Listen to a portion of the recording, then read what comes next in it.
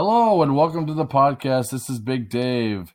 We're reading out of Napoleon Hill's Positive Action Plan, 365 Meditations for Making Each Day a Success. Let's get to it. November 6, 2018. Did you cheat the other fellow or yourself? Think carefully before you answer. When you are dishonest in your dealing with others, or when you take advantage of them, you cheat yourself more than you cheat them. They may regret their dealings with you for a time, but they will eventually get over it and move on to other things. You, on the other hand, must live with your behavior for the rest of your life. In your heart, you will know the truth about what kind of person you are. Everyone is occasionally tempted to take advantage of others. If they are dumb enough to get themselves into this situation, the thinking goes they deserve what they get. In reality, however, when you are fair and honest with a person of whom you could have taken advantage, you become a better person.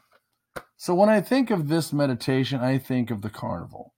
Have you ever been to a carnival and you're with your girl or with your guy and you're walking down the row where they have all the carnival games and the guy comes and brings you over and he says, "Hey, buddy, why don't you get that prize for your girlfriend and or boyfriend?" And you could the bottle toss. You have that little ring, and you do the bottle toss, and it's a 3 for $1.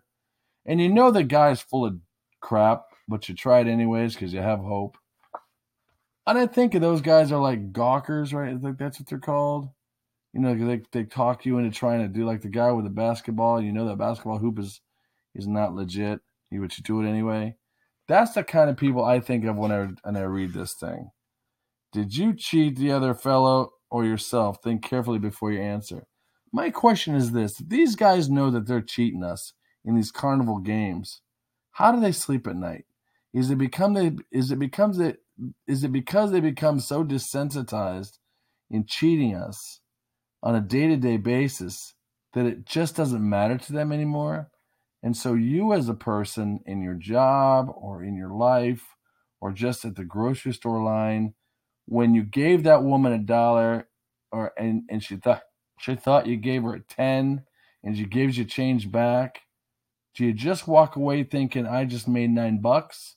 Or do you speak up and say, "Hey lady, I gave you $1, not $10, or I gave you $5, not $20?" Can you live with yourself? Do you become desensitized with that kind of behavior? So that's food for thought.